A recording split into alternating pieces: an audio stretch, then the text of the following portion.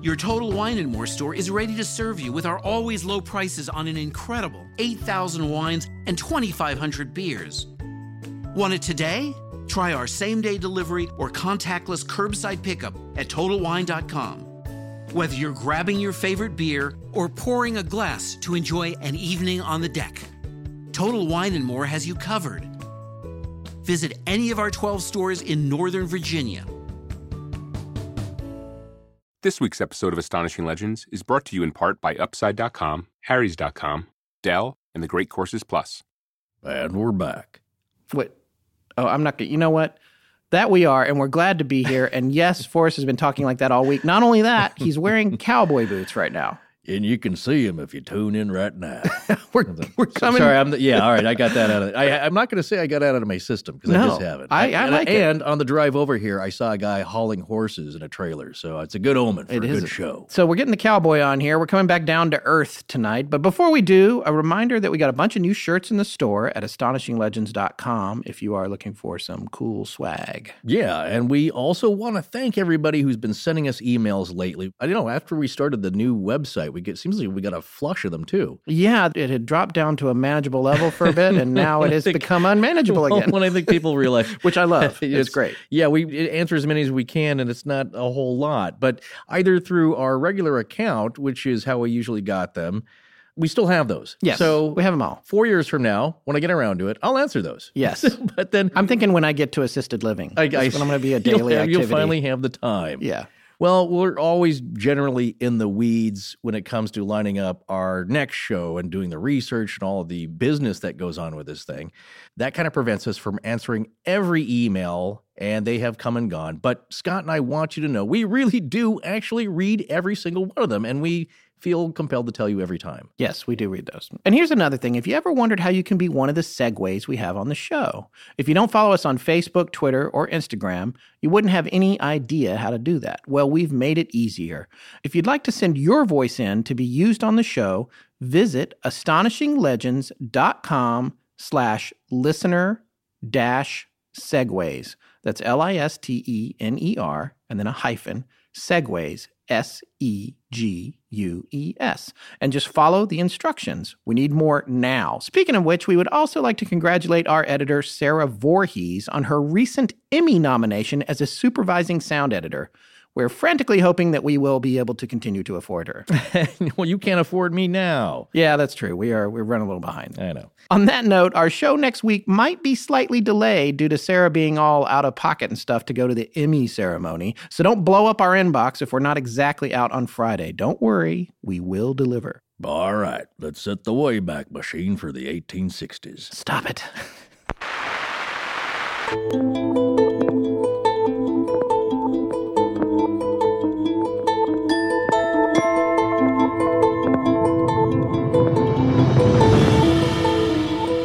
Welcome back to Astonishing Legends. I'm Scott Philbrook, and this is Forrest Burgess.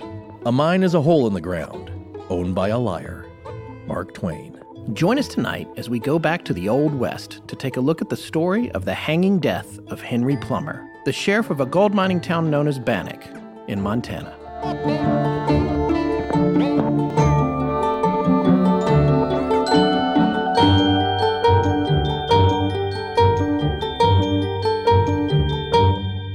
You know, Forrest, when you brought this up to me as an idea, I wasn't sure this story had legs. You're still not sure. No, I can't believe what it's unfolded into. This guy truly was an astonishing legend. And almost more than him, it's the story around him. And, absolutely. And that's the part that surprised me a little. I guess I'm not surprised now because everything we do turns into a huge Megillah. and rabbit hole upon rabbit holes and donkey holes and miners' holes. It is set against the backdrop of a very important time in the history of the United States because the Civil War was happening during a large part of this story, and people's affiliations, political motivations, how they felt about this new country, essentially, plays a lot into what people did as far as what they thought law and order should be, how the country should be governed. Well, it's an interesting thing, and we did say this already, and you've seen the title of the episode, but this show is about a man named Henry Plummer, and it's about the events that swarm around him during his brief life, really. Yeah, he wasn't. Well, it's like wasn't everyone, around too as long. you say back then, they lived hard and fast. They died rather quickly, there's a lot of ways to kill you in the Old West. It struck a chord with me because there's parallels with shows that we've done before. This is an Old West story, but Henry Plummer came from Maine. Well, everybody started off from the East Coast where they landed, and it's kind of hard to picture because nowadays we just think, where are you from? Like San Francisco? Well, that's one of the major cities of the West, but say you're from Utah. At a time, there was no Europeans there. There's no settlers. They all moved in at a certain point, and it wasn't really until after Lewis and Clark at the turn of the 19th century, 1803, 1805, that time, when it was actually even explored. We had all this land, and we didn't even know what was further west of this. Right. That's what they say. St. Louis is the gateway to the West because not much had been explored. And the region we're going to talk about, which is the Idaho Territory, and then later, the Montana and the Washington territories and the Oregon Trail, all those great Western stories. As one of the authors we're going to cover tonight says, in this whole area that we're talking about, at that time, there might have been 100 white guys or less. Yeah. 100 people of European descent that had moved from the east out to the west. So it's a great time of expansion, controversial time because who owned the land before them or who was there that got shoved aside to make way. But right or wrong, it's the history of the United States. And this story of Henry Plummer, you didn't even know the name, did you? I feel like I knew the name in the back of my mind, but I didn't know much about it. It's not like with Butch and Sundance or where you have this catalog of information. Yeah. The details of his story were new to me, and it's been really fascinating. Well, that's really a reason I was pitching this to you and really pushing it to cover because this really is kind of forest country. I've been to a lot of these areas, the towns that we're going to talk about. I've been through this region, not specifically telling you what part, but with a family on road trips. We've gone all through these little towns. Plus, we love old ghost towns and Western lore. And our own family history is really connected with a lot of these stories. And so that's a large part of my heritage growing up in this region, the Idaho and Montana and Eastern Washington regions. So Plummer was a guy I'd heard about since childhood, a very legendary character, you could say, for a few reasons. He was a lawman. He was also possibly a notorious bandit. Yeah. A leader of a group of bandits, and that's kind of the main story we'll talk about. But basically, the reason I wanted Scott to dive into this, I wanted to know more about it because it's probably one of the most interesting, I think, and famous stories you've never heard of about the Old West. Yeah, it is. I guess people in the region are real familiar with it, but it's not a story that's ever been splashed across, the cultural headlines when you talk about the Old West. It's not the first thing that comes up, but this was a big deal. This was a flap, if you will. This story surrounds a group of vigilantes, kind of the original vigilantes when it comes to law and order in the United States. Exactly. It has strong roots in the events that we're going to talk about in this series on Henry Plummer. That is the entire background, and you probably haven't heard a lot about it because there haven't been any big movies made with this character. You always hear about I can't figure that out. I was actually surprised. Well, I think there's a script coming. I hope we get some we get a foot in the door there somehow, with some kind of movie project, even just for bringing it up. But there's probably a reason in that it didn't get a lot of press. What you hear about is, the Johnson County Wars over cattle and miners and railroad men and the little guy getting pushed around. Well, and the Lincoln County War, the famous. The Lincoln County Is that the one Wars. you're referring to? I think there was Johnson County. Well, all these counties. Look, Lincoln County was the was Billy the Kid and the Regulators and all that stuff. Yeah, and even Tom Horn, portrayed by Steve McQueen. That was another character like this, where he was a guy that may have been railroaded. Yeah. Most likely, in my opinion. Of course, you hear about the Southwest. Tombstone, Doc Holliday, Wyatt Earp. Here you have a very similar character. As we begin to unfold this story, think about the types of people, the adventurous types of folks that moved out west. That is a certain breed of person, a certain breed of character that takes... Albert Ostman. Yeah, very much so. If you don't know who he is, go and check out Kidnapped by Bigfoot. Not that they were all kidnapped by Sasquatch, but these are adventurous people who didn't think that, too much about carrying a pack, some kind of pack animal or horse or mule, and venturing out into the unknown to make your fortune. Yeah. These are adventurous people, which nowadays it's probably transmuted into maybe people who do extreme sports or still, hike the Pacific Crest Trail or the Appalachian Trail, which is not a very common occurrence. We're all very used to our comfort here, but back then, different terms. So the thing that I wanted to point out is where I come from and some of the people that Where do you come from, Forrest? That region I just mentioned. Okay. So, but the vibe and the ethos, you could say, has a lot to do with that Old West mentality where it's law and order. We leave you alone to do your own thing, but your thing better not come onto my property or bother me because we don't put up with that. That's a very broad frontier justice, law and order thing, but you hear it as Texas justice sometimes. Not to that extreme, but it is very much people letting other people be free, but don't mess with me. Is that why you won't let me put my coffee cup on your side of the table? Oh, heck no. Yeah. Yeah. No. You used to do a lot of business travel, right? Yeah, I used to, up until recently. And I wished I knew about this great new money-saving way to buy all of your business travel. It's called Upside.com. Yes. Yeah, and I'm surprised no one's worked out a deal like this before, specifically for the business traveler, because Upside.com uses the clever technique of bundling your flight and hotel to save you a ton of money, which could add up to thousands saved over the course of a year. Right, and here's the kicker. Every time you buy your flight and hotel on Upside.com, not only are you saving money on those, but they also send you an Amazon gift card worth $100, $200, even $300 every time. I guess that's the upside. That's a pretty good upside. And not only that, you still get to keep all your frequent flyer miles. They're able to send you the free Amazon gift cards because bundling your flight and hotel saves money, getting the whole trip down to one low price. Which is why it's a great solution for anybody who travels for business, and it really saves a lot of money for small or home-based businesses. Getting there is half the problem because you still need a place to stay once you get there. And you can buy almost anything on Amazon these days. Even if you don't travel for business, I'm sure you know someone who does. So you should tell them to take just 3 minutes and check out this pretty cool deal. Go to upside.com. That's UPSIDE.com. And once you're there, click on the word radio listeners. Yes, that means you guys too. It's at the top of the page next to the little microphone icon. Then enter our promo code BIZTRIP. That's BIZTRIP. And not only are you going to save big money on travel, but you're guaranteed to get at least a $100 Amazon gift card on your first trip. So start saving big on travel with Upside.com and get a big gift card with every trip. It's kind of a no-brainer. Oh, then it's perfect for someone like you. Minimum purchase required. See site for complete details. This is Avery Bray. Thank you for listening to Astonishing Legends. Let's get back to the show.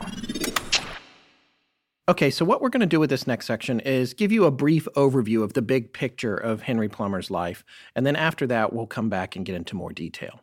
So you're wondering by now just who is or was Henry Plummer. And as I said, it's probably one of the bigger characters of the Northwest, Old West part of it that you may not have heard of. So one thing I want people to keep in mind as they listen to this is that it's a hotly debated point of contention to this day about elements of his life, what happened to him, and was it justified?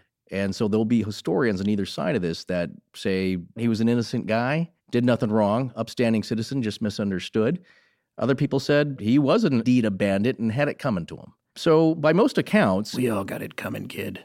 There you go. What's that from? Clint. Unforgiven. Oh, yes, yeah, of course. I can't do it. But, of course. You know. Well, yeah. But in line with those great Westerns, there's a lot of elements to this story, which it's the real deal, folks. So who was he? Well, by most accounts, Henry Plummer was born in 1832 in Addison, Maine, Washington County.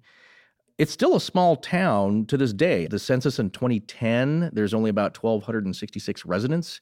So even the East Coast, you had some bigger cities, but a lot of towns were still small, and a lot of them remain small to this day. And the towns that they were heading to are not like what you see in the movies, where it's a huge, thriving town with bustling enterprise happening. A lot of them were tent cities. The other thing that's fascinating about this, as you might have surmised, being from Maine, and if you remember the Mary Celeste episode, and we talked a lot about that area, a lot of people were shipbuilders or went to sea. That's right. It wasn't necessarily a jumping off point for settling the Wild West. No. Certainly in Maine, it's a seafaring state. Exactly, and that's what most of his family did. And his brothers, they all went to sea. They became captains, the ones that lived decent lives. He had some siblings that died very young. But the ones that didn't wound up going to sea in various positions. A lot of them became captains. And the Plumbers actually were a prominent family in Maine, but his branch of the Plumbers was not particularly prominent. So the jobs that they got offered, including his father, apparently were, you get the job. Yes, you've got the job, but you're going to be the cook or the steward or whatever. But you get to go with us because we're all part of the same big thing. Exactly. And his dad actually died at sea, who had taken up on an operation where someone had scraped together a bunch of money, and they bought a ship, and they were going to go over. This was before the Panama Canal, so they were going to go around Cape Horn and come up to San Francisco, and the whole thing just went south. It took them 3 weeks to get around the Cape. The weather was bad. People were dying. And by the time they got there, they had lost interest. I'm sure, And his dad died on that voyage. See, as we talked about on the Mary Celeste episodes, life, and especially life on the sea, is very dangerous and rough and extremely uncomfortable. And that's why you have a lazarette hold for the people who passed away. Yes. Stow them up front. Much of human history is riddled with people dying before their time. Yeah. Conditions were very rough. So keep that in mind as you realize that these people are heading kind of into danger just getting to another city or another town or trying to make a living for themselves. These are very hardy people already, hardy stock, you could say. And so, like a lot of folks, he moves west and decides to settle in Nevada City, California, which it's northeast of San Francisco and northeast of Sacramento. That's right. And when he gets there, he decides he's going to set up a ranch. He's going to try his hand at ranching. But what you have to remember is he had ailments. He was not healthy. He had a hard time breathing. And that was part of the reason the doctors had suggested that he leave Maine. And he waited until after his father passed away to do this. It was time for him to move on with his life. And I think he had been left caring for 2 siblings as well. He must have made plans for them, or he got to a point where it was just like, well, it's time for me to let out on my own. And with the gold rush happening, it was a very enticing thing for a boy who's 18, 19 years old. Of course. Filled with adventure. Right. There wasn't a whole lot for him to do if you weren't, I think, in the seafaring community there. And they were having money troubles since the father, the breadwinner, had passed on. So he promised his widowed mother that he was going to head west, young man, and try and make his fortune, and of course, come back and support the family a little. Right. So he sets up this ranch, but it turns out he's not really cut out for that. The work's a little bit difficult for him. So then he winds up moving into Nevada City proper and becomes a salesman for a bakery. Which is interesting. And I guess he was really, really good at this. He expanded that business to where it became one of the most prominent bakeries in town, and through some good fortune where another bakery burned down. But there's been no implications there. Right. But lots of things were burning down back then. It just continued to expand and explode, and he wound up buying out his partner and all that sort of thing. And as a result, he had this long list of clients because he was baking for all the businesses, and the town was really booming. This is from the original definition of a boom town. Yeah. And he was delivering baked goods all over town, and being the salesman, he knew everybody. He was very good at pressing the flesh, and this was at all the saloons and the bordellos and the whatever. And so then he became naturally suited for the political office opportunity. Yes, this is one thing that you'll hear throughout the descriptions of Henry Plummer. One, he's a very handsome young man, very persuasive, very charming. Yes. Charismatic. That word comes up a lot. Exactly. Very charismatic. And he's ambitious. And people are gravitated towards that, still are today. And he gets a lot of people behind him. He gets supporters. So things are looking great. And then he decides he wants to be in law enforcement, and he actually serves as a city marshal for Nevada City, California. So you can see that he's becoming an authority figure. He's getting a lot of attention. At a young age. A lot of people had achieved a lot back in the old days at very young ages because they didn't have the span of years that we have now to goof off. Yeah. So you had to get to your business right away and be good at it. And I only just stopped goofing off when we started this podcast, actually. I never have, yes. Oh, wait, now maybe that's goofing off too. And now you're doing it right here. Yeah. People took notice of him, so he was getting to be very popular and one of the pillars of the community. So he noticed that he had some personal magnetism and he could use it to his benefit. Yeah. And again, being ambitious, and really at the end of it, he wanted, like a lot of people who came out west, there was a little bit of gold fever. And he wanted to strike it rich because he was hearing stories that a lot of these prospectors were hitting it rich with these different discoveries. And as you can picture it, as the news was coming back, a little different area, be like, oh, Northern California's kind of tapped out. It's been going since Sutter's Mill in 1849. All the placer gold's been scooped up. Okay, what about Oregon? Now there's a gold strike in Oregon. Now there's one in Idaho. Now there's one in Montana. What is exactly, just for our listeners that don't know, placer gold is the gold that you find in the streams? Like exactly. Panning, and you don't really have to get super crazy down in a dark hole to get to it, right? Just briefly, this is a good time to explain this as the way that gold was discovered and processed back then. Usually it's in hard rock. So it's in the sides of mountains. As they say, gold is where you find it. So it could be anywhere popping up. In Australia, the Hand of Fate was a massive nugget found by a guy with a metal detector pretty much out in his backyard. So it can be found anywhere. But in the rugged hills and mountains of the Continental Divide and westward, what happens is that there might be a gold vein in the side of a mountain, and as erosion happens, it's washing the gold and eroding it down the sides of the mountains. It starts to collect in streams. Gold is heavier than the other rock and mineral elements that are found in the stream, so it collects on the lee side of boulders, and so that's what prospectors did. They dug up the sand and the dirt, they panned for it. After panning and sloughing off the lighter dirt material with water, you could dry pan too, but water's always a big factor because it does a lot of the work for you.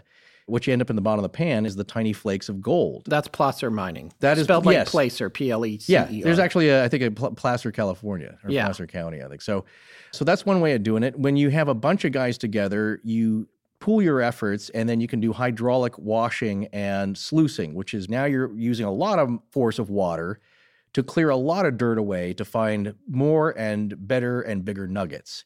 In the early days when they had pumps, it would actually, like, you could hose down the side of a mountain, and you'll still see some scars if you travel in the area where all the trees have been cleared off the side of a mountain, leaving a huge scar. Or they would do dredge up the entire stream bed looking for a mechanized manner. But at this early stage, they would build sluice boxes and dump the dirt in there and use the water, divert the stream and have the water going over, and then have little riffles, I guess, that would collect the gold and pick that up. So that's what gold dust is. Or you can find natural nuggets, or you had to mine it from the ore, and that's the backbreaking part of that. So he was doing very well with his prospecting and mining. In Northern California, he had some success with it. Yeah. So when he hears that a gold had been recently discovered in the gold fields of Western Montana Territory, he travels out there. He decides he's going to make his fortune now in this new boomtown called Bannack, Montana. And by the age of 31, again, using his charm and his industriousness and his guiling ways, by the age of 31, he was elected sheriff of Bannack, Montana, and he served from 1863 to 1864. A short time span, and we're going to get to why that was so short in a moment here. Yeah. He might not have been all that he seemed, or was he? Well, we don't know. Yeah, so as we've described him, sounds like a regular upstanding citizen, doesn't he? A real pillar of the community, right? Well, except that during that time, he'd already been accused of killing several men, and some in self-defense, some perhaps not so much, and was suspected of being the ringleader of a gang of highway robbers, or as they were known at the time, road agents, who became better known as the Innocents. His particular gang. The flavor of his particular gang. Yeah. They called themselves the Innocents, and the reason was, it was said, and again, some of this might be rumor, there's a lot of people who contest these details, that the gang themselves there was a lot of them, maybe at some point over 100 gang members operating in various locations, and as they say, road agents, you're kind of hanging out by the side of the road waiting for rich travelers to pass by. Age-old custom. Yeah, this goes all the way back to Robin Hood. Exactly, and earlier, yeah. Except he was supposedly giving it away. Yes, but there's a lot of people getting robbed on the roads.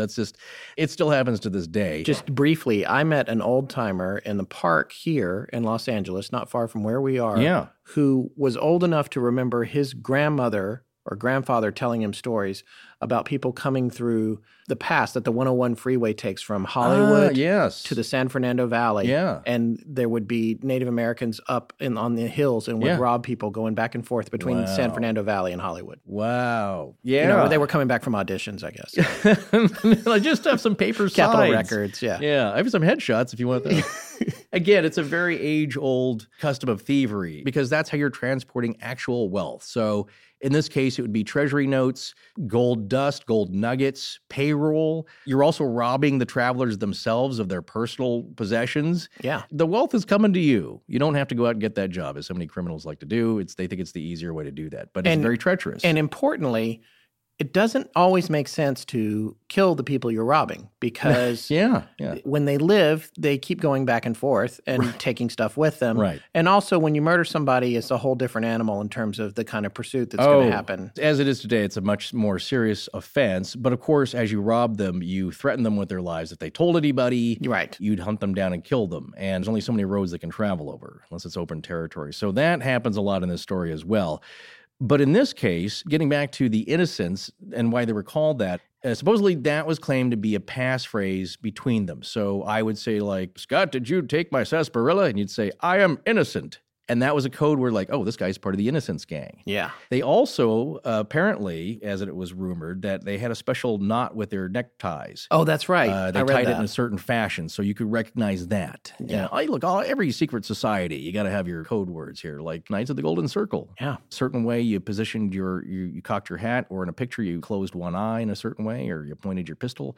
Also, they supposedly had a funky haircut or something. Oh, I didn't read that. Well, that was a little blurb. Yeah. Again, a lot of these details throughout history have been embellished, so it's hard to know. And it's difficult too when you're talking about outlaws or these kinds of events because these cheap books are coming out that are glorifying the Old West and the crimes, and so these details, there's no way that they're not getting conflated to a certain point. You do as much research as you can, and you find publications if you have the history, and we're referring to authors who have done that research, but it's hard to know if they had the special haircut and a saying and a special necktie. I mean, at this point, they got so many special things going on, you would clock them right away. Right. Look at that nitwit. He's in the Innocence. Look at his tie. Look at that haircut. An important point you brought up is that these are very small towns. There's a boom town, so when somebody did something bad, they knew who it was. They had a suspicion, and suspicion plays a huge part in this overall story. And in a moment here after this section, we're going to talk about the source materials we use because it really plays an important part about what you read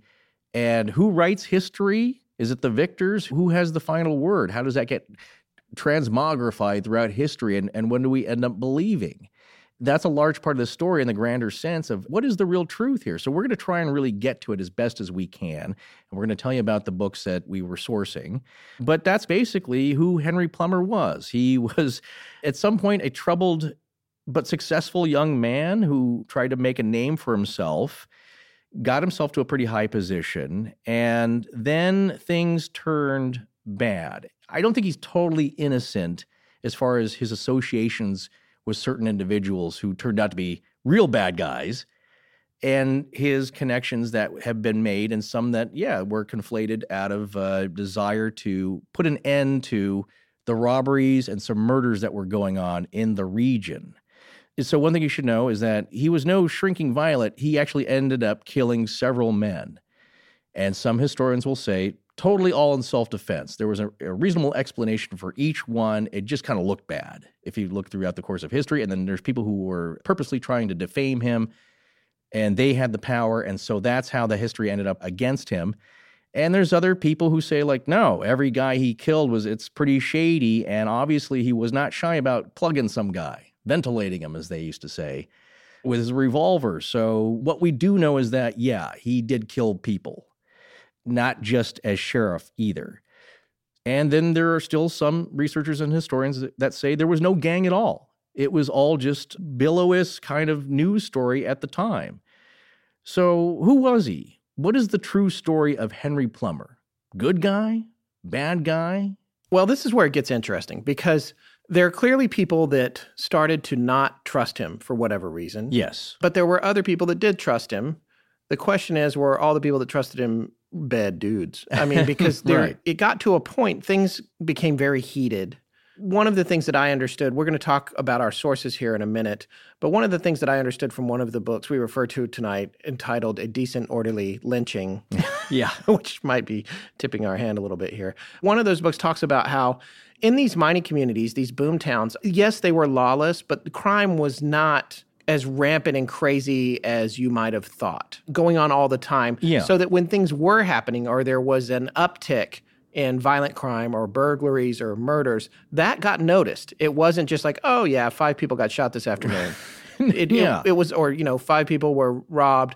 If it all happened in a particularly noticeable way, then people were upset about it. And the problem was the towns were growing so fast and the gold rush was happening so fast that there was no provisional government there to arrange for law and order. Right, because some authors will say, well, they had the people to do it and they had the knowledge. There were certainly lawyers there and people that had administrative skills in the towns, but there was no U.S.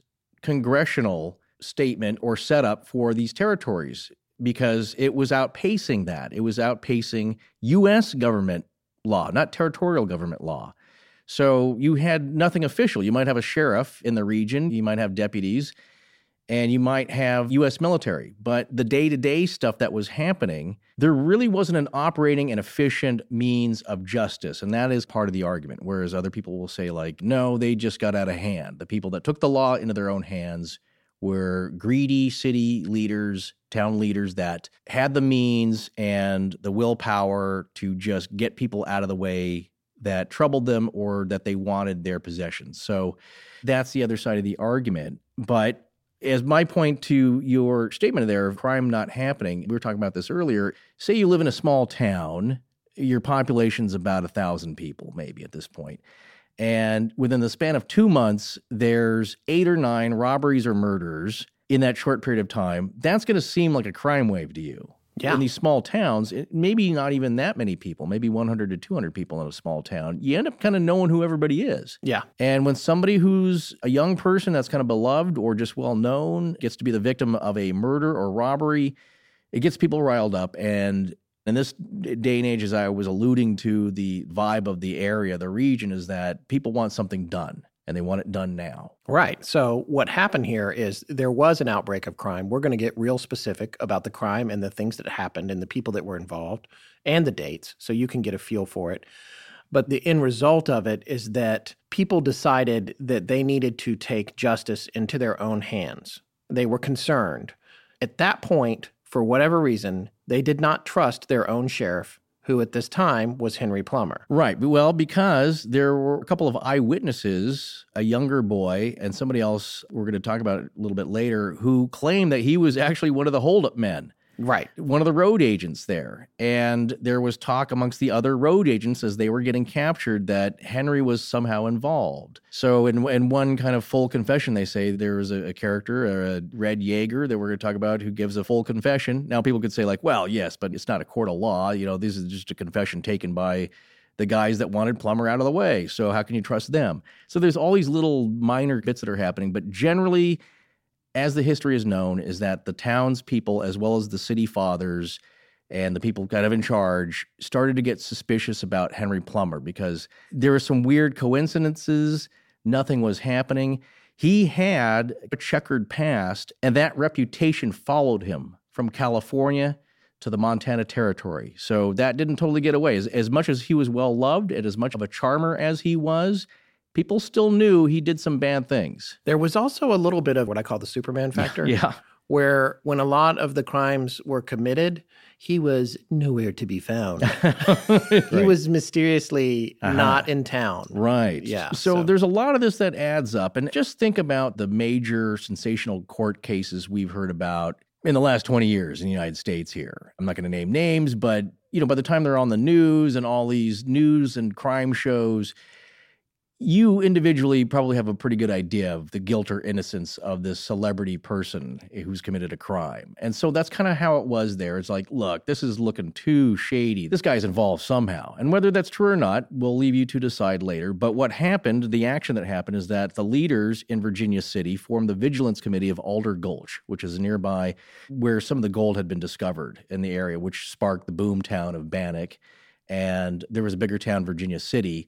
The shipments of gold and money and people and their valuable possessions was happening between Virginia City, Bannock, and these roads, these wagon train roads, these stagecoach roads. So that's how you get around. Either you're on a personal horse, you're on your own personal wagon, your buckboard wagon, or you're traveling by stagecoach, and that's how our folks were getting robbed. And ultimately, to this day, that area became the largest placer find in U.S. history. Yeah, so there was a bevy of activity going on. A bevy of activity, a lot of new people moving into the area, relatively, and therefore a lot of easy pickings because mining is hard work and gold panning is hard work out in the hot sun. So it's so much easier for a person of a criminal intent to just go take it from somebody.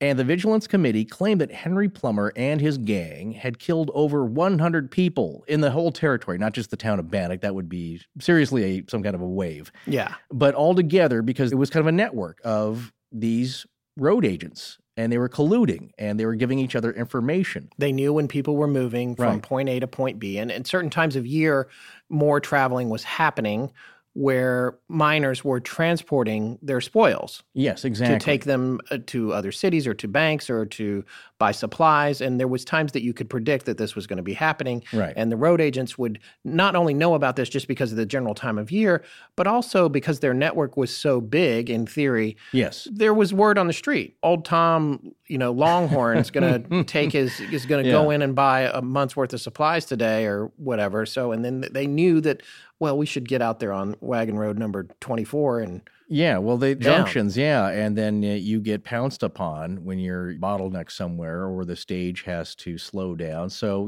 these aren't totally dumb guys. I mean, they're lazy in a way, like a lot of criminals, in that they'd rather just take money from people than earn it, but that's how they operated. So that was kind of the feeling. Now, the Vigilance Committee was not operating totally scot-free either without public blame. There was a lot of people who didn't agree with their methods. Well, this would get down to the very definition of vigilantism and what vigilantism is. And when is it okay? Yeah. And we're talking about vigilante action organized by, say, like your city fathers, leaders of the business community, pillars of the community. These are known guys. It's not like somebody out for revenge that's operating in the dark of night. Well, they did operate in the dark of night because some people were complaining that they were rounding up people at night when the other townspeople could not convene to see what they were doing. Yeah. That's another complaint. Or you could just say, like, well, that's when bad guys are drunk and passed out in their cabins, and that's the best time to nab them, which is what the police do now. Right. They do early morning raids because they know bad guys are out partying till 2 or 3. They go back home, and the best time to nab them is like 4 or 5 in the morning. There you go. These are things that you're going to see carried on to law enforcement. Stay off the drugs, kids. Stay in school.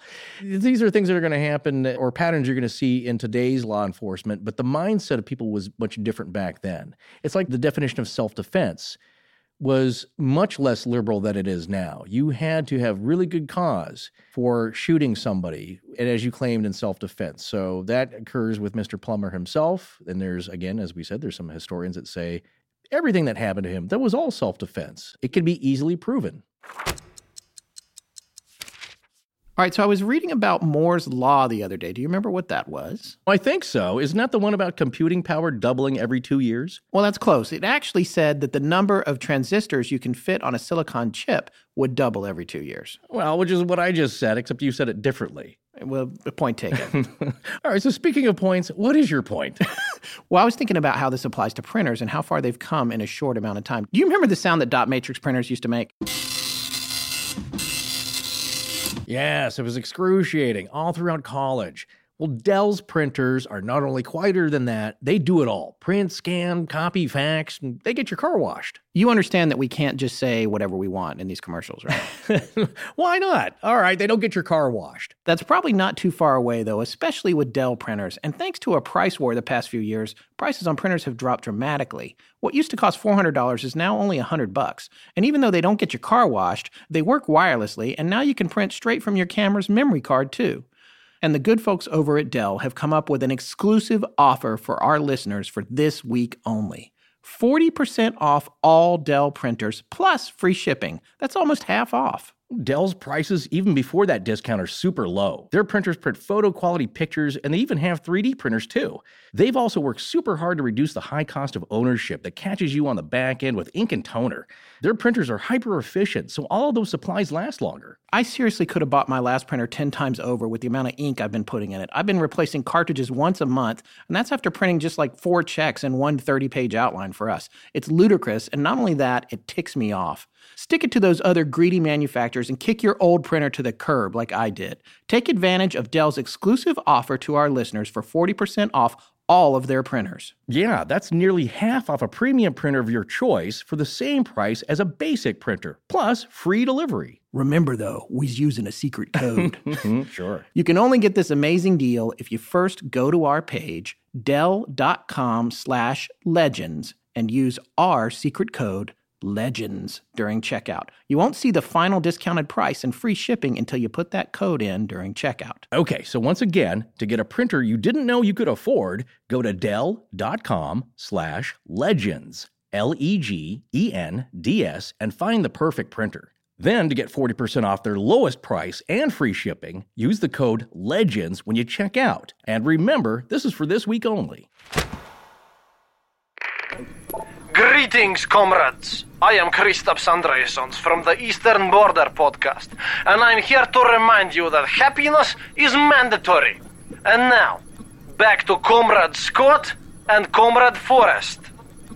I am watching you. All right, so now we're going to go back to the very earliest beginnings of Mr. Plummer. Where did he start from and how did this huge tale begin? And we go all the way back to Addison, Maine in 1832. At the time, he was the youngest of 6 children whose ancestors, it was said, had settled in the area in 1634, way back when it was still part of the Massachusetts Bay Colony. So he had a lot of deep roots in the area, at least, and again, seafaring roots. And it is said that he was the youngest of 6 children, but then I'd read the youngest of 7 children. Now, Scott is our Ancestry.com detective, and he gets to the bottom of genealogy trees. Yeah. What'd you find out? Well, I couldn't get to the bottom of this one. I'll tell you that. It's hard because he's a relatively infamous character.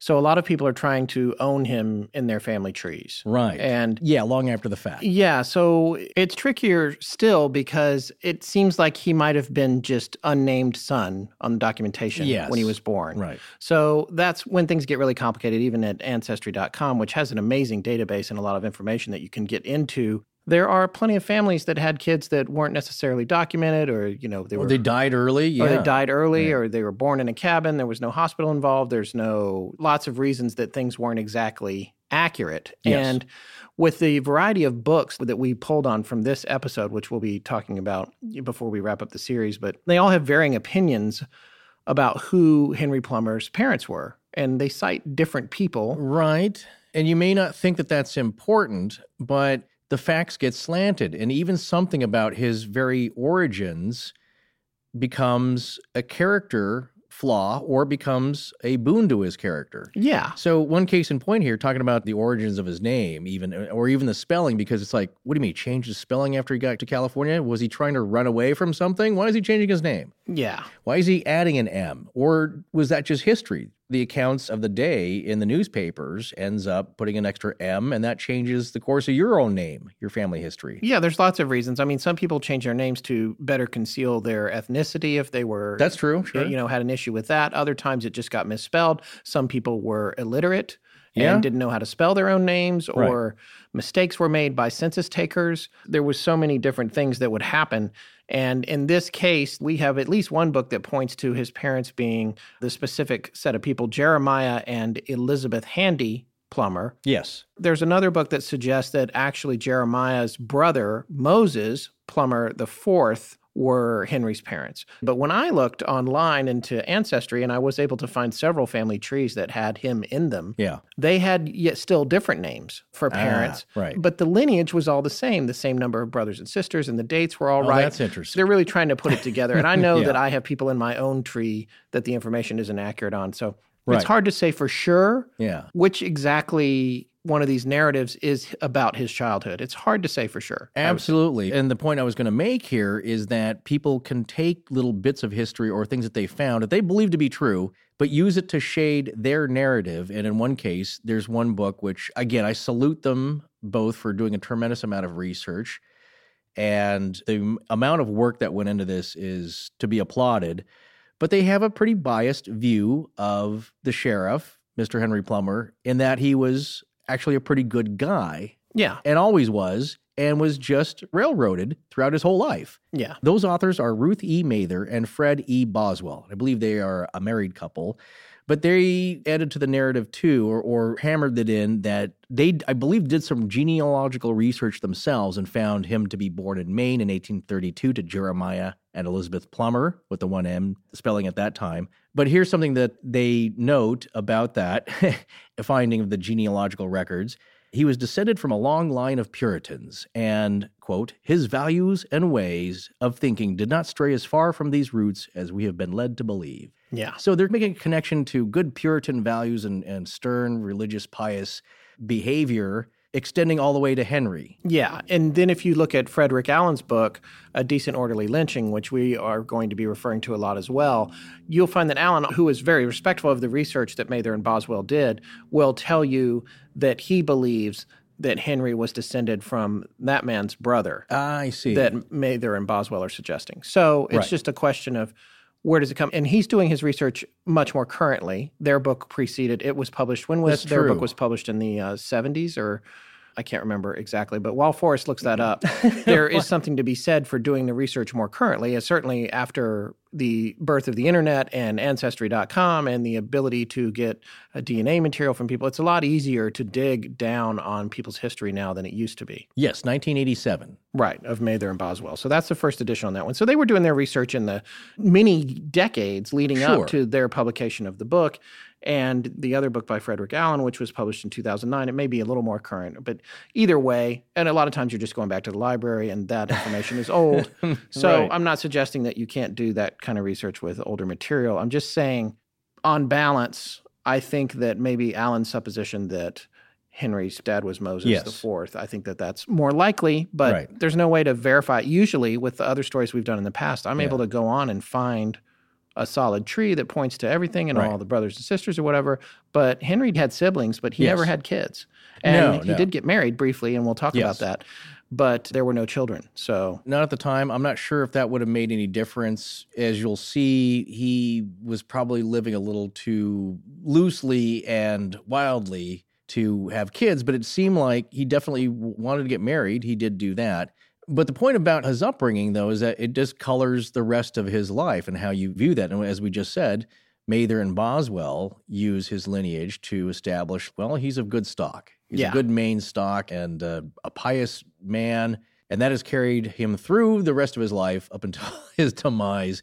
So, again, I think it's good to establish the truth. We may never know the answer, but as we go along in the story, some things are shaded one way or the other. Yeah. And it's not just about history, about what you decide to put in. It's also about what you decide to leave out of your account, which some things may look bad, so you don't include it. You don't mention it because it doesn't further your narrative. And also, history is filled with plenty of people from great stock who have done horrible things. Yeah, that is true. Children of great people who just didn't end up so great and ended up doing bad things. But it's pretty common to that area, coming from New England, heading out west.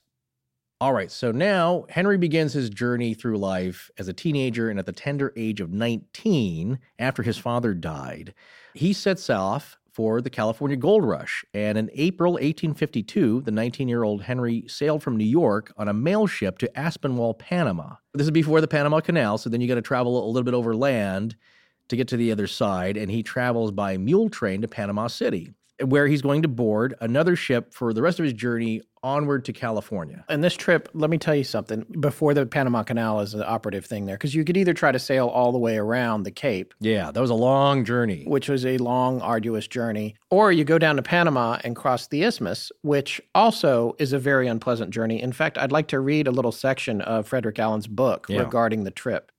4 years into the Great Rush, the trip to California was still a rough piece of business. Those who decided to cut their time at sea by crossing Panama had to stay in the squalid hog-hole hotels of Chagres.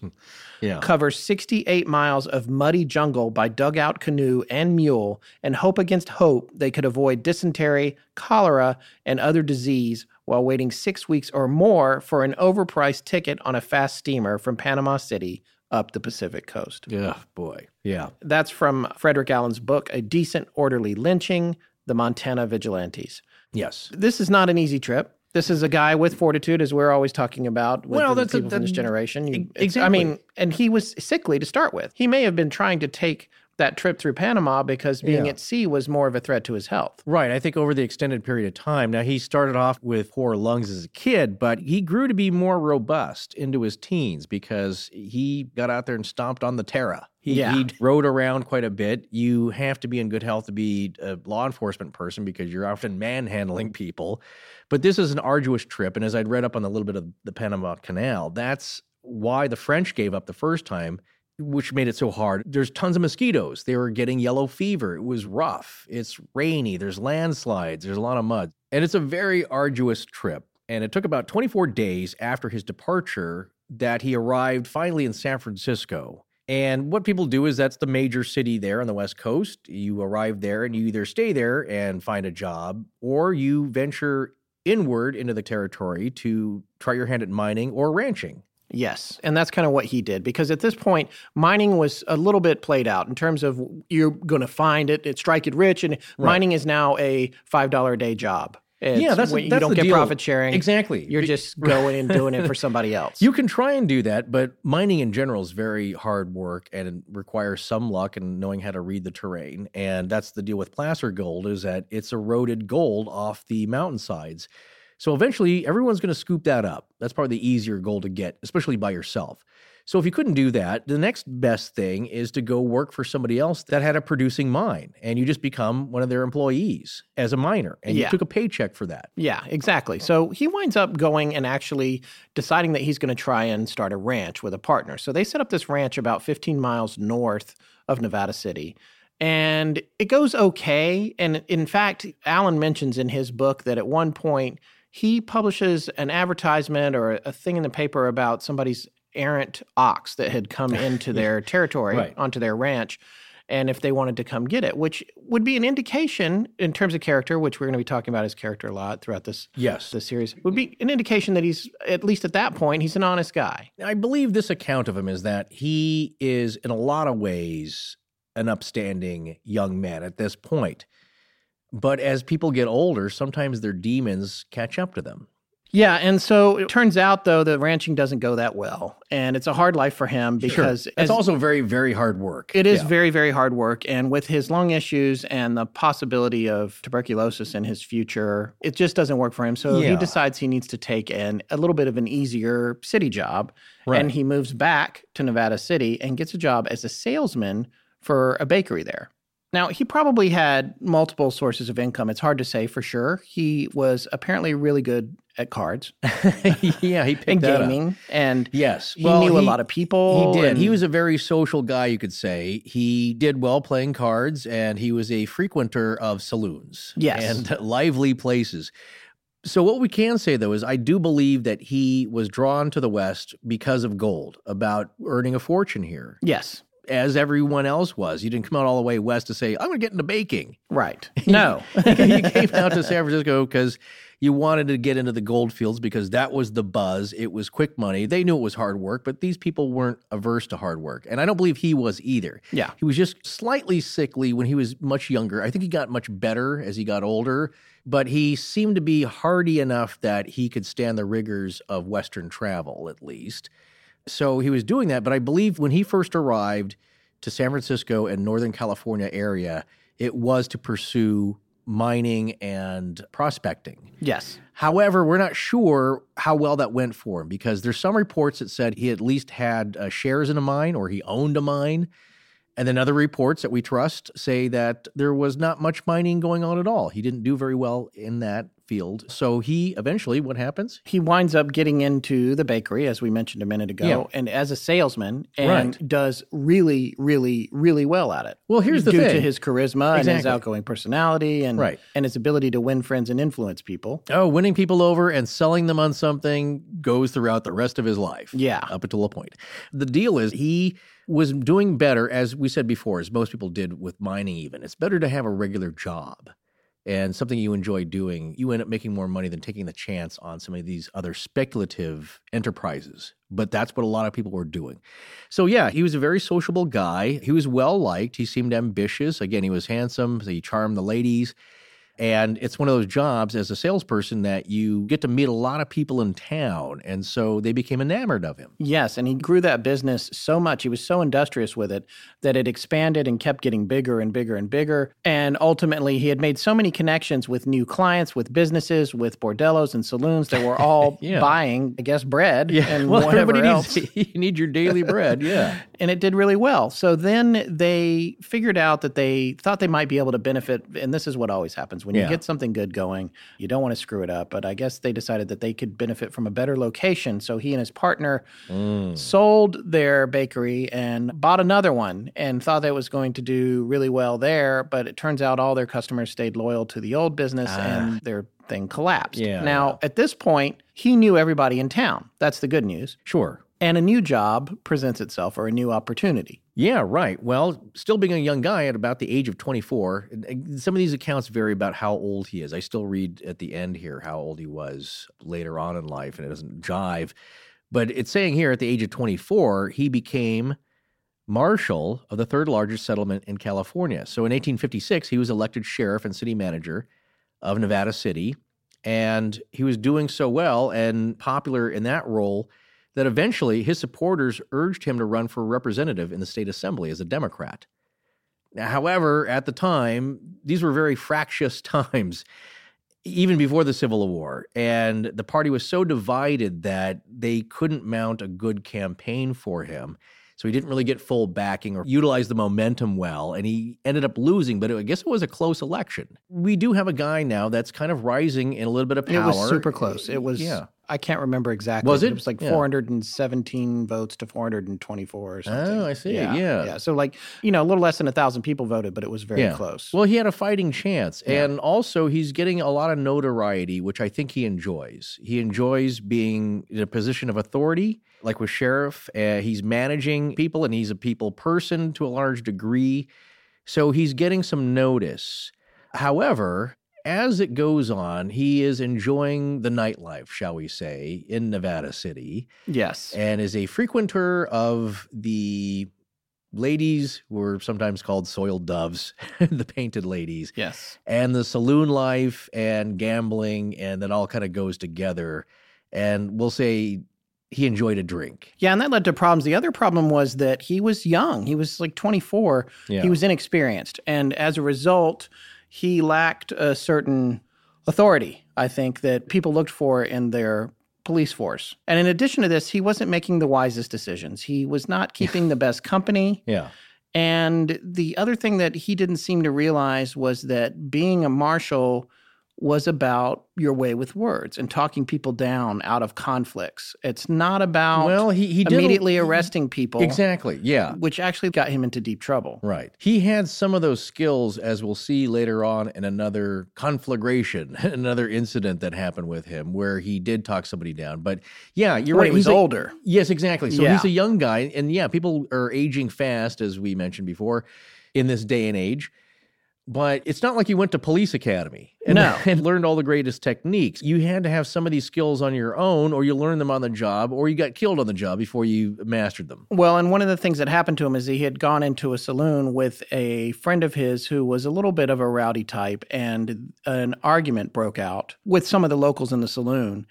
And Henry went to arrest them. But of course, the guy who owned the saloon was like, I can take care of my own problems in here. This is my business. Right. You don't need to arrest my patrons. And then that blew up, and then it wound up with people shooting at each other. And the guy who was Plummer's friend who had come into the bar got shot and killed by the saloon owner, accidentally, I think. But either way, it didn't work out well. One guy got killed, and the whole thing was kind of a mess. And Plummer was absolved of any criminal wrongdoing, but it sort of further undermined the fact that he was pretty green when it came to holding order. And it all started with him trying to arrest people that he probably didn't need to arrest. He should have maybe talked them down or tried to calm them down or solve the problem, the Andy Griffith way. Well, with Barney's one bullet gun. What you're seeing here, though, is a pattern that forms an entire personality of a man of the era, and that he was of slight build. He wasn't a big burly guy. So you're thinking maybe it's somebody who's, again, he enjoys his notoriety. He's persuasive. But when somebody doesn't respond to that persuasiveness, he's liable to use his given authority as a public official, in this case, law enforcement, and he doesn't have as much tact. It's a weird combination. He is very charming, but in some areas, he lacks a lot of tact. And a lot of that, as you said, was being young and inexperienced and not knowing the best methods to achieve his goals. Although he did get to be very successful just based on his charm. But it also got him into a lot of trouble. I just read that one of the big shaving companies spent over $750 million to research and develop one of their top-selling razors, and that was in 1998. Yeah, it's one of the many reasons shaving razors are so dang expensive. Now they got to make all that money back. Also, their profit margins in the top sellers are huge. But they're no dummies because they knew if they could ever corner the market, they'd recoup that investment, and then everyone would be stuck paying $32 for a pack of 8 blades. You'll pay half that for a Harry's blade that's just as good as those overproduced shaving systems, in my opinion. Why can't you expect high quality for a fair price these days? Why, I demand it, sir. Did you just go back in time? I did, actually. But seriously, look, Jeff and Andy, who started Harry's, knew that if they could find a way to provide the consumer with a really close shave using a high-quality blade and handle, lower their profit margin, then sell it directly over the internet for a decent price, they'd turn the industry upside down, which is exactly what they're doing. Turns out, Jeff and Andy are just as sharp as their blades. Well played, sir. Well, Harry's is so confident you'll love their blades, they're going to let you try their trial set for free. You just cover the $3 for shipping. Tell them what they get, Forrest. Harry's free trial set comes with a weighted ergonomic razor handle, which I personally think looks pretty cool. It's very nice. Yeah, it is. 5 precision-engineered blades with a lubricating strip and trimmer blade, rich lathering shave gel, and a travel blade cover. That's a $13 value for you for free just for trying them out. Stop messing around and get started shaving with Harry's today by claiming your free trial offer set. Again, it's a $13 value for free. You just cover the shipping. Once again, to get your free trial set, including a razor handle, 5-blade cartridge, and shave gel, go to harrys.com/ALP right now. Pause this podcast and go immediately, right this second. That's harrys.com/ALP. Unless you're in traffic, driving. Yeah, don't do that. Yeah. You know, there is a connection to the legend of Henry Plummer and the course we're currently watching over at the Great Courses Plus. The Other Side of History, Daily Life in the Ancient World. You think so? I mean, compared to the ancient world, Henry Plummer's time period was like 5 minutes ago. Well, the Other Side of History course talks about what it was like to be an ordinary, regular person and what daily life was like throughout history. And we're getting a glimpse of frontier life in the American Old West. And the course also deals with the question of, who gets to write history? What sticks? And what narratives does everyone end up believing? Okay, I see what you mean. Do we totally take the side of the vigilantes and Thomas Dimsdale's contemporary account? Or do we believe all of the points of the revisionist historians? Or does the real truth lie somewhere in the middle of that? Precisely. History's always alive. And with new discoveries being made all the time, our understanding of the past keeps changing too. Take the 78 flint tools discovered on a beach in Norfolk, England in July 2010 that Professor Garland mentions in this course.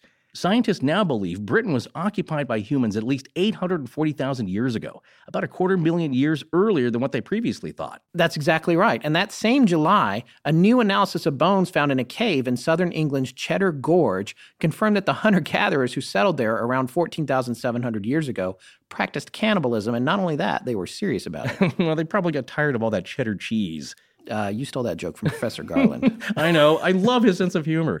You know, there's plenty of incidents of cannibalism in the Old West. You mean Alfred Packer, for example? Well, that's one of them. I actually hadn't heard of him until a listener contacted us just this past week asking us to do a show on him, but we don't have time for that right now. If you want to check out more of these connections, head on over to the Great Courses Plus, where you can learn about everything from the Mayo Clinic's Guide to Pain Relief to the Theory of Everything, the quest to explain all reality. Plus, you can get a whole free month with our special URL. Boy, if that ain't an Astonishing Legends kind of lecture series, I don't know what is. Just go to our special URL, which is thegreatcoursesplus.com/legends.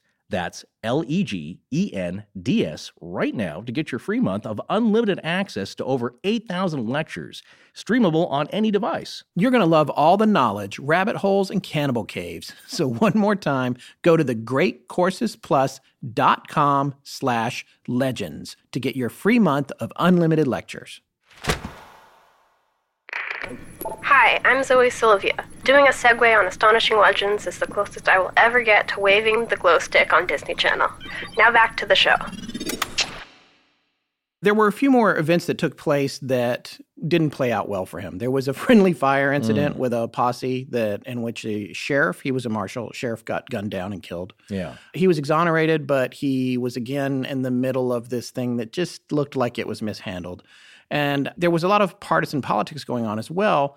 With the difference between the two parties, there was this group called the Know-Nothings who were nationalists, essentially. Yeah. And then this other group who were more, I guess by today's terms, liberal, democratic. Yeah, except that the terms are not like they are today. We all have to remind people that who aren't real familiar with 19th century American politics and political parties is that, we think Abraham Lincoln, he was an abolitionist and anti-slavery and did all this stuff. Yes, but he was a Republican. Yes. You got to learn your history here about the many political parties that were happening at the time. We previously talked about the Copperheads, and there's just so many of them now. But basically, Plummer, being from New England, I think that had a lot to do with it. He is a Democrat and a Northern sympathizer. He's not a Southern sympathizer. Yes. The West being a mix of both people who are for the North and people who are Southern sympathizers, and all these various political parties. And that's why we said before, the Democratic Party that he was put up for running for state assembly was not together enough to mount a good election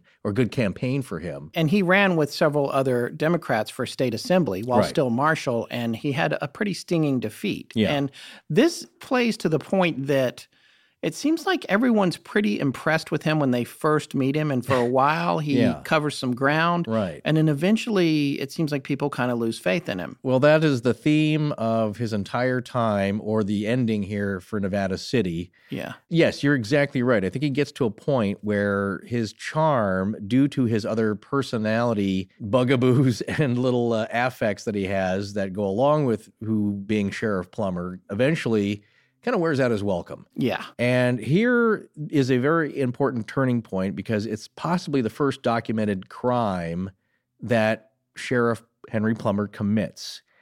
On September 26, 1857, he kills John Vedder. Yes. And we don't know if it's murder yet, but we're about to find out here, possibly. Yes. So Henry Plummer's first possible recorded brush with the other side of the law, and of course we don't know what happened, he seems to be getting out of a lot of scrapes. Yeah. With the law, legal troubles that were just barely. Well, it's like not enough to charge him, so we can't really do anything, and he slips out of it. That doesn't mean he's totally guilty. But when you got an increasing number of those, you got to wonder if you're not making the best choices. Yeah. As marshal, though, one of his duties was protecting Lucy Vedder from her abusive husband, John, during a child custody suit. So they were a quarrelsome couple, to say the least, always having fights. He was also their landlord. Plummer. Yes. Yes. They lived in the house that he owned.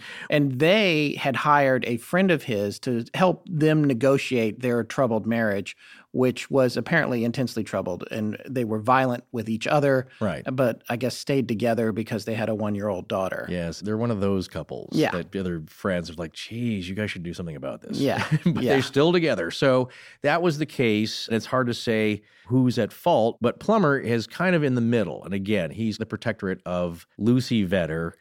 Well, then there's jealousy that builds up. John Vedder's a very jealous guy, and there was a lot of rumors at the time that maybe Plummer had a lot more to do with Lucy Vedder than just protecting her from a law enforcement standpoint. Right, and John seemed to think that she was running around as well. Other men apparently had her followed on occasion. Yeah, that's a little pot boiler that's brewing up here between the three of them. And what happens is that there's an altercation one evening, and Plummer ends up shooting John Vedder and killing him. Now, his claim is that it was self-defense, that Vedder fired on him first. And here's another point that gets brought up in the history books here, or these books written by historians and authors, and that how you want to shade this, because as we said before, Mather and Boswell, who wrote Hanging the Sheriff, a biography of Henry Plummer. Right. It's very favorable, glowing and gushing to the point in the overall innocence of Henry Plummer. Yeah. That it just, it was a matter of circumstance. He looked like he might be guilty, but there's a good explanation for why he slipped out of these things, and he really wasn't guilty. Right, and they maintained that there was a bullet hole in a fence post, right? Yes. Well, outside the door. I believe so, yeah. That indicates that Vedder definitely shot at Plummer. Yes. Now, this is a point that's made in Frederick Allen's book, a decent and orderly lynching, that, yeah, there was one person who testified that a shot was fired. It went out of, I think, the kitchen down the hall or whatever it was, stuck in a fence post. And that's what Mather and Boswell claim. It's like, well, there you go. He got fired on. However, they didn't mention the fact that there was some other credible testimony after that by several people, I believe, that Allen points out, where they said, like, no, that was an old hole in the fence post and had been painted over prior to this altercation. And then there's some other compelling testimony that Vedder never even fired a shot. Now we're getting down to the real questions of Plummer's character. And I do want to say something that we maybe didn't mention up until this point. In addition to losing that election and having the friendly fire incident and the other issues that he had been having, he was getting a little bit of a reputation. Again, this is partisan politics. There's a lot of mudslinging going on. But there were people who were saying, oh, he drinks all, he's drunk. I can't tell when he's drunk and he's not drunk. And it's hard to say. I mean, is he being swift-boated? Or, this was... He's certainly not helping himself a long time ago. Again, because, he's hanging around with shady characters. He's not exactly the town deacon here with his behavior. So he's giving reason people to think that he is possibly nefarious, that he's not of the best character. So that's already happening. Also, there's people who are starting to get a dislike for him. Yeah. And it didn't help in his trial because it was reported that there were affidavits that at least 3 jurors were clearly biased against Plummer before the trial. And his defense this is the attorney, trial. This is the trial for killing John Vedder. Exactly. So he goes on trial. Now, he says it's self-defense, of course. And as we said earlier, the definitions for self-defense weren't as liberal as they are today. You had to really be clear because, again, this is the Old West, and everybody could claim that, like, it's all self-defense. So this would come up in Plummer's life a few times where he got into an altercation and claimed it was self-defense. And other parts, it looks like he may have been just defending himself. But in this case, the self-defense strategy of his defense attorneys does not work very well, and he is convicted of second-degree murder. Yikes. Yeah, well, so it's kind of serious at this point. However, David Belden, his defense attorney, was able to present a case to the judge that there were clearly 3 jurors that did not like Plummer. Yes. Before the trial happened. They were making some statements. One had said, as soon as he shot John Vedder, that guy ought to be strung up. So that's not the guy you want to go to jury for you. They're supposed to be impartial. Yeah. And also, I just want to remind everyone that Belden was actually friends with Plummer. And political allies as well. And a political ally, and had also become an unwitting referee in the Vedder's relationship before John got shot and killed by Plummer. Right. Yeah. So the Judge Searles, pondered the matter for 2 weeks, as Allen says in his book, in whether or not there was clear bias here. And eventually, though, he rejects the defense attorney's plea for a new trial, that, yes, there might have been some bias, not enough to stage a new trial. They're also expensive and time-consuming back in these days. Right. They are very similar to how they operate today as far as, like, the procedures and the outcomes. You think it's like, yes, it is back in the olden days, but reading about some of the little similarities as far as, like, jurors talking about it, hearing about it in the news, being influenced, those are applied as the same rules back then as they are today. In any case, on January 18th, 1858, Judge Searles sentenced Plummer to 12 years of hard labor at San Quentin, which is a nasty place back then. Today, it's the oldest prison in California and one of the oldest in the country, but even back then, it was a nasty, squalid place. So it's pretty serious. But the judge had some doubts about the verdict, and the bias of the jury and all that had to be considered. So he freed Plummer on a $10,000 bond, while his defense attorney, Belden, prepared an appeal to the California Supreme Court for a retrial. Okay. And on that same day, Plummer resigned as marshal, which is probably appropriate. Yes. Well, once you're convicted, it looks bad. The people aren't going to stand for that anyway. Yeah, and Frederick Allen said that, quote, by the time of the Vedder incident, Plummer had been closely linked with Nevada City's saloon and brothel crowd for more than 3 years. His friends and political supporters came from the netherworld, and it was easy enough to believe that he had beguiled Lucy Vedder and meant to set her on a life of prostitution because so many of the people in his circle were doing exactly that as their way of making a living. It was guilt by association. Yeah, that's another interesting point there. There's no jobs for a lot of women. So it's housewife. If you're lucky, maybe a merchant, you get a job as a shop clerk. But if you're on your own and you're not married, it's pretty tough. So a lot of them turn to prostitution, and a lot of guys who were bad dudes that had a girlfriend and also people didn't sleep around. You were either married or you were not supposed to be hooking up with a lady. So they would pimp out their girlfriends to these houses of prostitution that were frequented by a lot of different guys, Plummer included. And again, it kind of points to having a bad character or a low moral character. But back in the day, a lot of men who weren't married, basically, there was no other way to be with a lady, shall we say, unless you got married. Yeah. There was no casual sex. So they went to these brothels, which were in pretty much every major city in the United States, at least in the time, east and west. So yes. Plummer being a frequent customer, well, people start to talk, and they notice that. And he's staying up late, drinking and all that. And it starts to show a connection between Plummer and some very shady characters.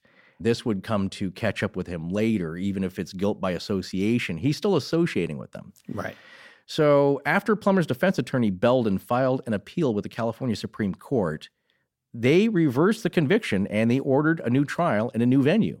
So he got a stroke of luck there. Yeah. They thought like, okay, well, maybe that bias is correct and we should have a new jury somewhere further away. Same thing that they do nowadays. Yeah. So Plummer actually wins later the appeal for a retrial, but he was convicted again and sentenced to 10 years in San Quentin. So he got a stroke of luck. It didn't go well. And a lot of people say, like, there you go, people were biased, but this was a different jury. There's a lot of back and forth here. So yes, it was a different jury who again convicted him. And it was done in another venue in another town in Marysville, California, but it's not all that far away. So his reputation probably could have followed him there as well and tainted people's opinion of him. The other thing that didn't really go well for him is that the retrial, the state produced a witness. This time she was a friend of Lucy Vedder's who testified that Lucy kept a photo of Plummer. And people were saying like, well, a married woman doesn't keep a photo of a dude unless she's interested in there. So there's something going on. Yeah. Where there's smoke, there's fire. And well, plus both of them had been oversharing on Facebook and Twitter. you don't do the dual shot of yourself as for your profile pic unless you're married. So yeah, that didn't work well. For status, she had posted it's complicated. Well, certainly it was. This trial could be happening today. It's like the quarreling couple that people wished would get divorced. That's the thing. You didn't really get divorced too often back then. That was kind of scandalous itself. And it's the landlord that gets drawn in, and he's the handsome guy that steps in. And, of course, he's the rescuing white knight. I'm sure in Lucy's eyes, even if there was anything there, I'm sure she's showing some affection towards her protectorate. Yeah. And John Vedder is a jealous type of guy, probably abusive. That seems reasonable.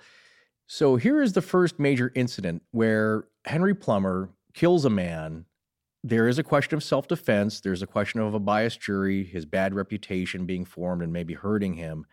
So in my view, he's convicted twice with the same evidence. And the second time, there's a few more bits of damning evidence. Yeah. And even if the jury is biased, like in the first time, and they say there's 3 guys that were clearly showing bias, then 9 other jurors still have to believe he's guilty. It's got to be unanimous. So the other reason this is an important turning point in the story is that it begins to mark a downfall, a slow spiral downwards for Henry Plummer. He loses again on a second appeal, and on February 22nd, 1859, he reports to San Quentin to begin serving his 10-year sentence. Now, here's one interesting thing about Plummer actually going to prison. We have prison records of him. When you first check in, they do a strip search, which I'm sure is meant to be humiliating, but thorough. And so now we have a physical description of Plummer. Yeah, it's the first time that we've talked about this, but he was 5'8.5" tall. He weighed about 150 pounds, so you would call him wiry. I think that's what Alan calls him in his book. He had a bad scar on his left forefinger, and 3 other fingers on his left hand were permanently curled inward from a deep cut. I guess you could say he'd seen some violent action while he had been a lawman in Nevada City. Right. He wasn't a desk jockey. He got out there and mixed it up with people. Well, who knows? We're speculating, but interesting to get a physical description picture of this guy. And there is one picture that's been kind of, I think it's been altered somehow, but you get an idea of what he looked like. Yeah. But it's also an interesting rundown because he gets a medical diagnosis, and it seems the prison doctor, Dr. Alfred Taliaferro, diagnosed him with chronic lung disease at the time. So he could see that early in his youth, he had chronic lung disease. Now, he's still kind of a spry guy. He's getting around, you know what I'm saying? He's not too peaked, but he's not also in the best health, but he's doing okay. He's getting around, doing all this travel, and certainly living back then was pretty rough anyway. Yeah. He again charms someone. This time it's the prison doctor who makes him his assistant. This talks a little bit about his character. When he first gets somewhere, he's able to impress people. There's something about the starting point of a relationship. People are like, oh, yeah, this guy's refreshingly trustworthy and charismatic. Yeah, he did that with Granville Stewart and his brother, who were claimed to be good judges of character. They're very important Western figures in that territory. Also in his diary said like, yeah, he seems like a nice guy. Him and that other guy he's riding with. So he cuts a good figure. Yeah. But what's interesting is, like you said, it eventually kind of wears away.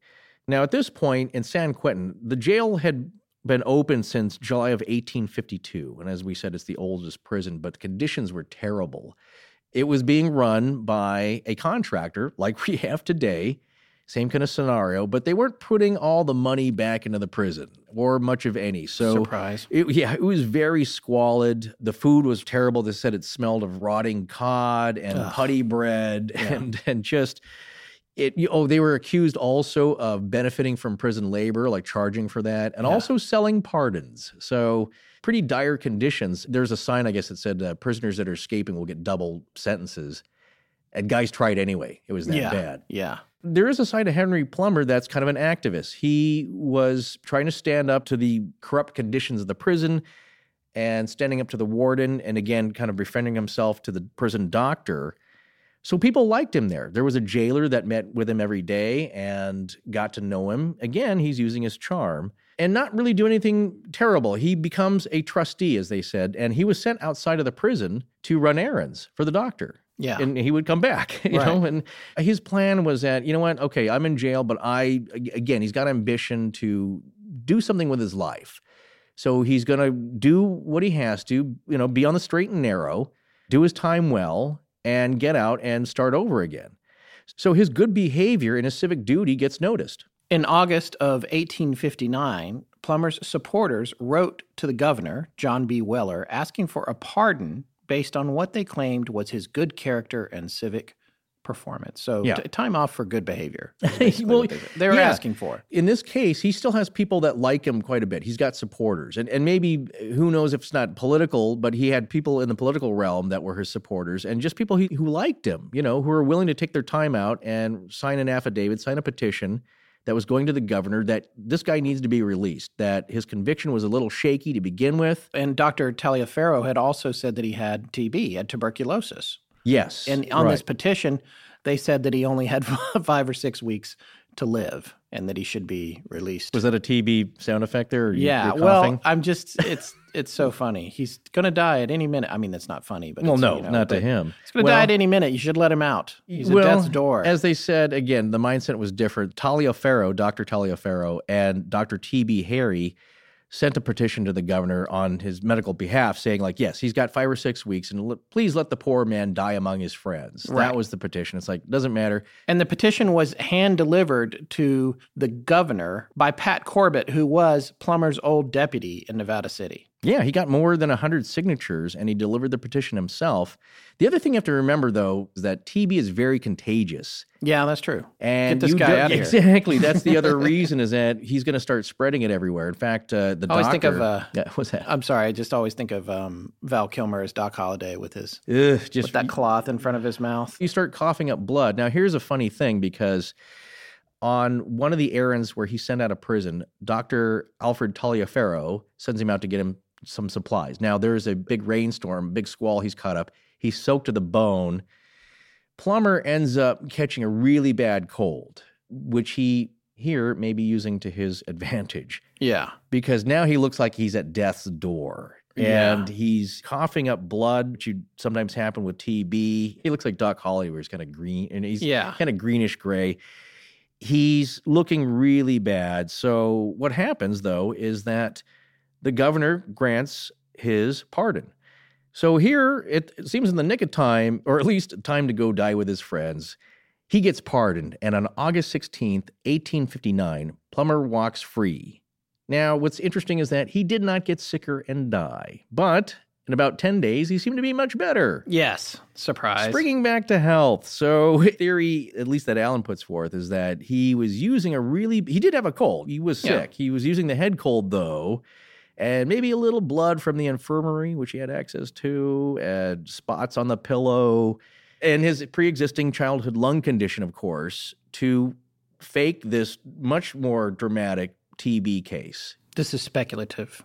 Well, or on your part, or no, on Alan's part. But I would say that it's a good argument because, again, the doctor's like, oh my God, this guy's got 5 weeks, and now he's coughing up blood. And then what we do know is that he goes back to his regular life very quickly. Yeah. Within 2 weeks, he's back to his old tricks. Yeah.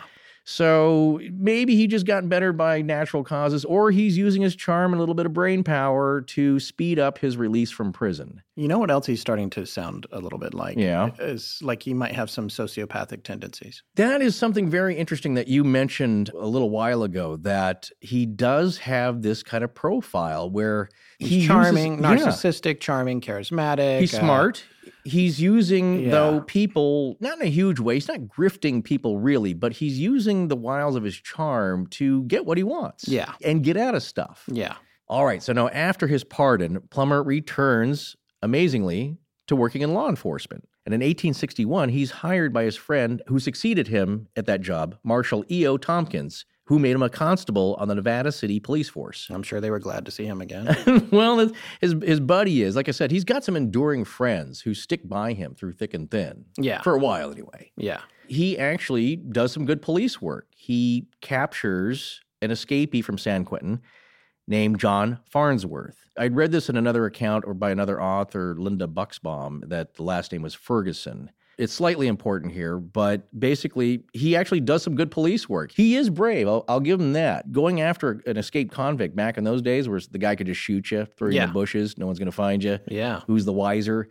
Very dangerous. And he, is fearless in a way. And he goes after this guy, captures him, brings him back to San Quentin to serve out the rest of his term. So there you go. Good deed. He's doing his job. Yeah. Now, Farnsworth, once he gets out, changes his name to Jack Cleveland. And that's going to be important here coming up. Okay. But he's trying Jack to... Cleveland. Oh, that's another thing, too. People back then changed their names a lot if they wanted to avoid troubles. Make a new start.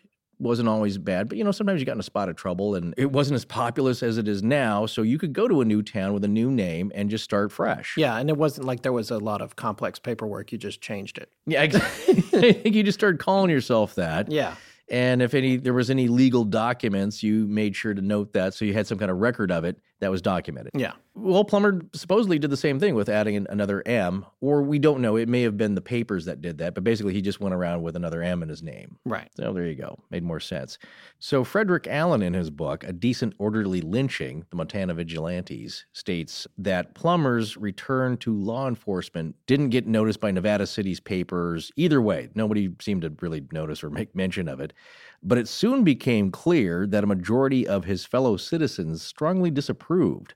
In May 1860, Marshal Tompkins ran for re-election and was soundly trounced amid rumors that he planned to resign in Plummer's favor if he won. Plummer abruptly found himself out of work.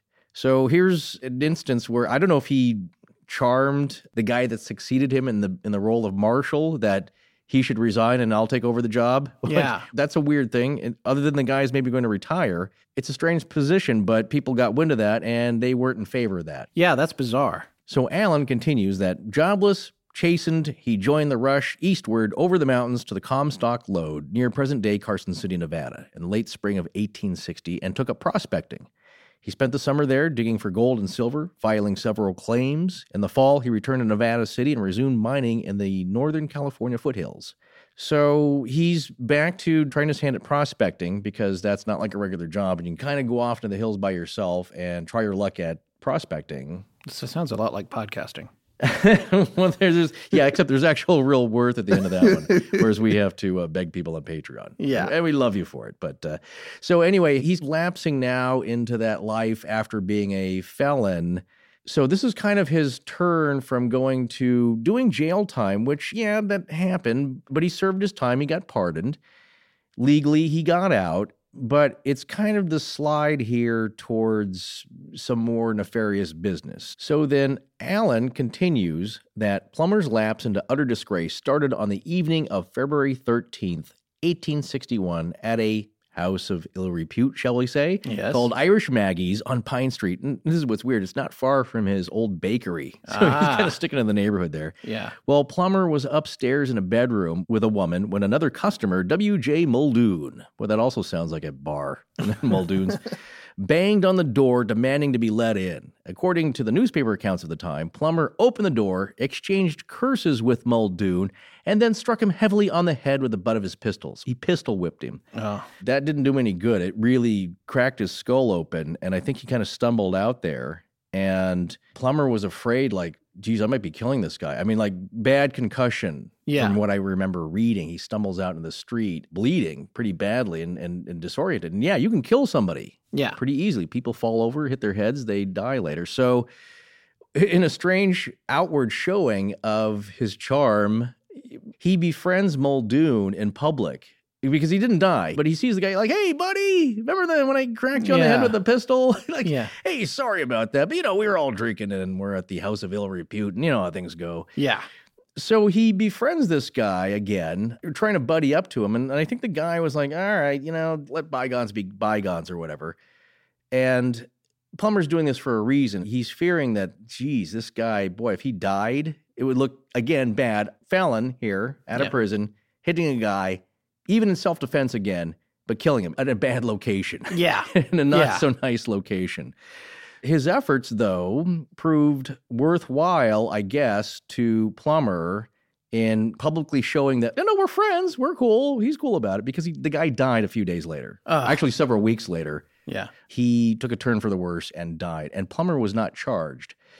So he's lucky in that regard. I'm sure there's witnesses as to what he did.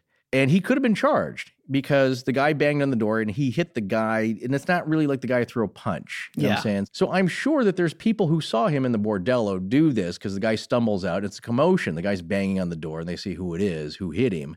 So he skirts prosecution once again. Here we are in 1861, and I come across some other information that I'm not totally sure about this because it's a little bit vague.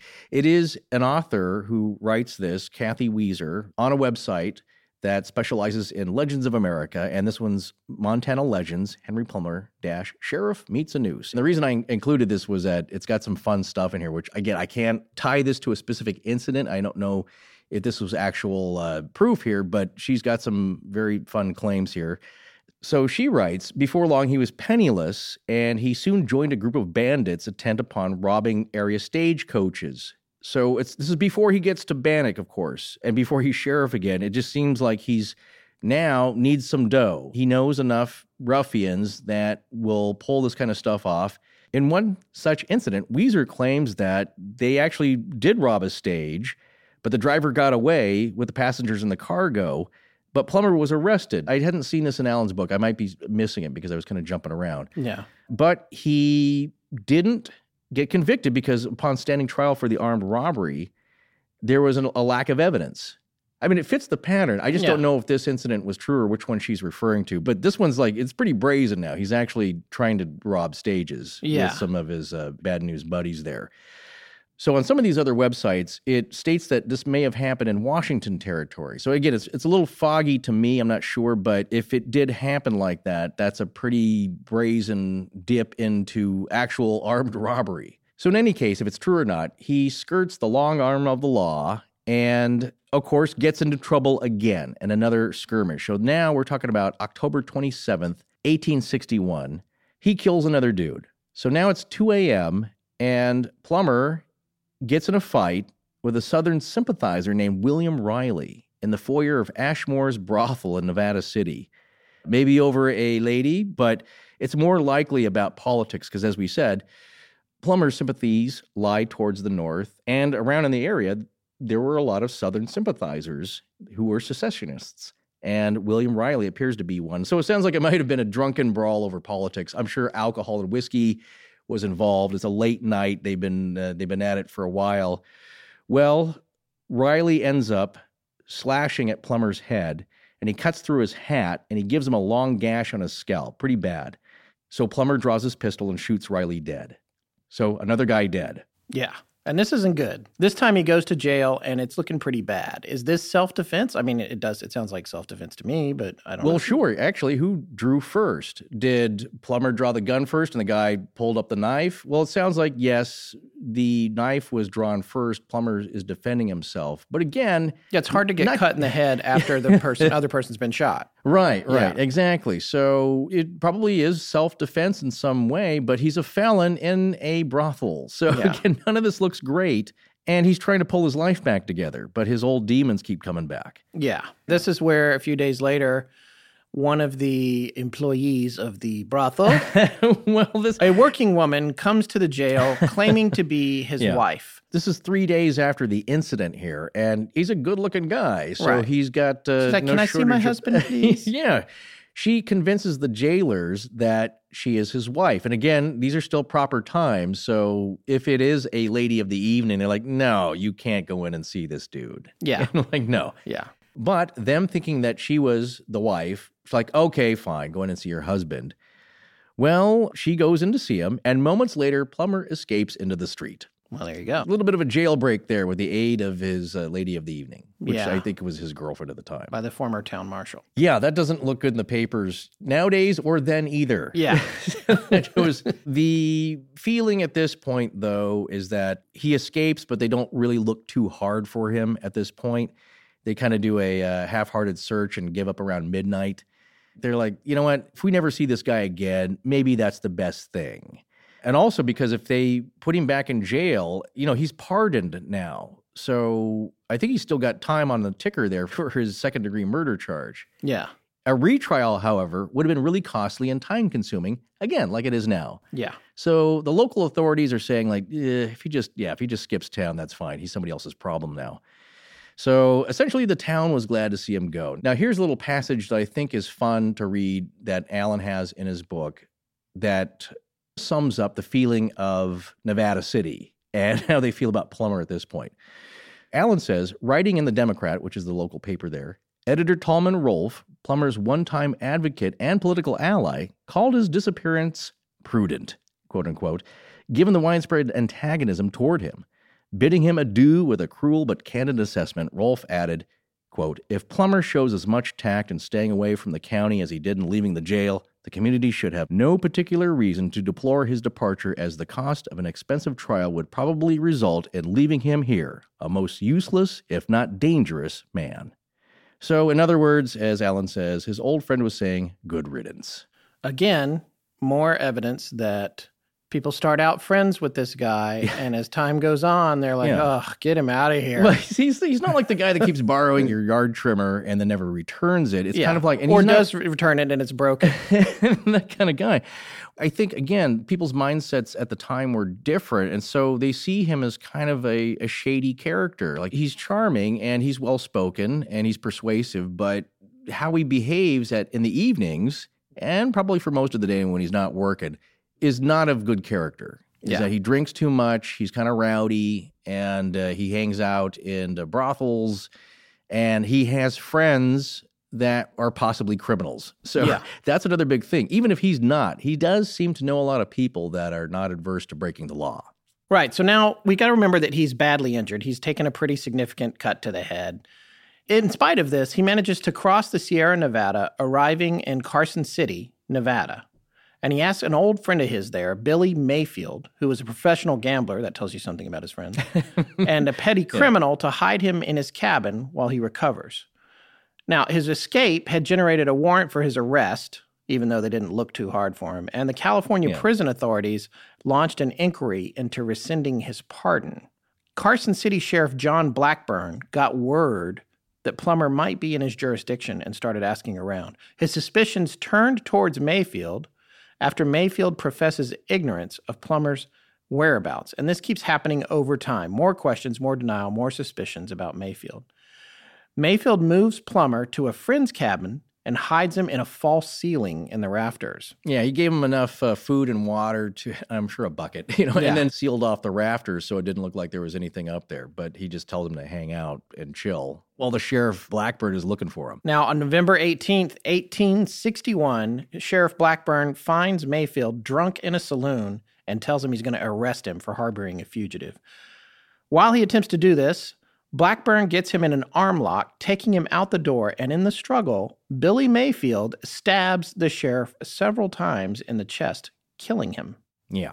So, on the run, and with his protector in jail now awaiting murder charges, Plummer's whereabouts are not clearly known. He skipped out of Carson City and was then rumored to have traveled to Salt Lake City, San Francisco, and then Walla Walla, Washington. Yeah, those were reports of where he may have popped up, not in that succession again. So the records of where he skipped out to are pretty sketchy. Weren't there reports that all of those reports themselves about where he might have been, he might have been the one sending him in? Well, there is one newspaper account where it was claimed that he'd been caught and hanged in California.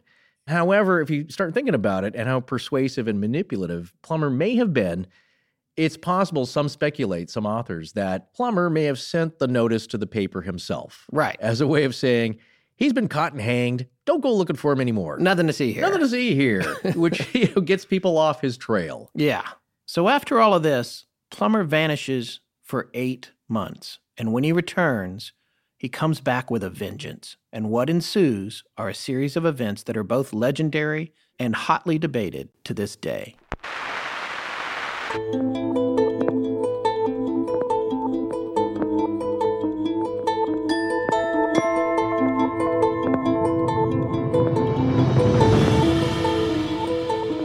Well, that's going to wrap it up for part 1 of our series on Henry Plummer. We'll be back in about a week with part 2, if Scott can remember how to edit. We'd like to thank Upside, Harrys.com, Dell, and the Great Courses Plus for sponsoring the show, as well as our wonderful patrons at patreon.com. Special thanks to John Bolin. Hi, I'm Avery Bray. I'm Zoe Sylvia. I am Kristaps Andreas. And I give permission to Astonishing Legends to use my voice however they see fit, galaxy-wide, in perpetuity. Our show is edited by Sarah Voorhees, and the theme is by Judson Crane. Sound design is by Ryan McCullough. Special thanks to the ARC and its lead researcher, Tess Feifel. But most importantly, we want to thank our listeners. You can find us online at astonishinglegends.com, as well as Facebook, Patreon, Twitter, Tumblr, Google+, and Instagram. Copyright Scott Philbrook and Forrest Burgess. Good night.